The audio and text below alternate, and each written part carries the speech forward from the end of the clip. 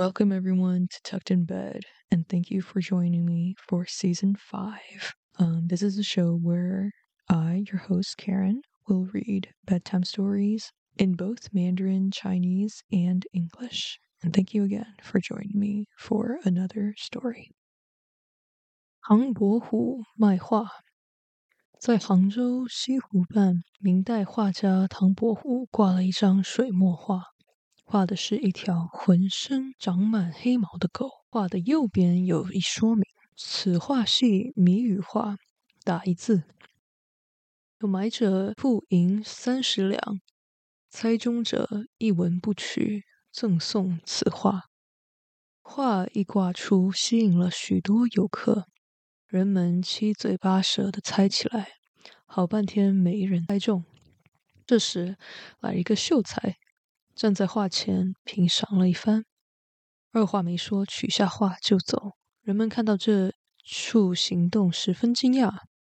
唐伯虎忙上前问：“你买这张画吗？”秀才摇摇头。那你猜中这张画喽？秀才点点头。唐伯虎说道：“请说出谜底是什么？”秀才还是一声不吭。唐伯虎又连问3声。秀才仍然不回答，拿着画自顾走了。唐伯虎望着秀才的背影，哈哈一笑：“猜中了，猜中了！”说完，扬长而去。边读边想：小朋友们，这张画是打一什么字呢？秀才为啥一声不吭的拿走了画？你猜出来了吗？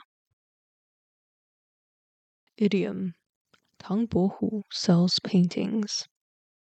On the bank of West Lake in Hangzhou, Tang Bohu, a painter in the Ming Dynasty, hung an ink painting of a dog covered in black hair. There was an explanation on the right side of the painting. This painting is a riddle. The answer is one character.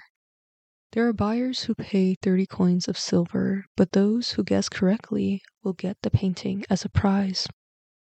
As soon as the painting was hung, it attracted many tourists. People guessed sloppily, and no one guessed right for a long time. Then a scholar came, stood in front of the painting, and appreciated it. He didn't say anything and took the painting down and left. People were surprised to see this. Tang Bohu hurried forward and asked, "Would you like to buy this painting?" The scholar shook his head. "Then you figured out the riddle?" The scholar nodded. Tang Bohu asked, "Could you tell me the answer?" The scholar remained silent. Tang Bohu asked 3 more times, but the scholar still didn't answer and walked away with the painting. Tang Bohu gazed at the scholar's back and laughed. He got it! He got it! He then walked away. Could you guess what the answer is to this riddle?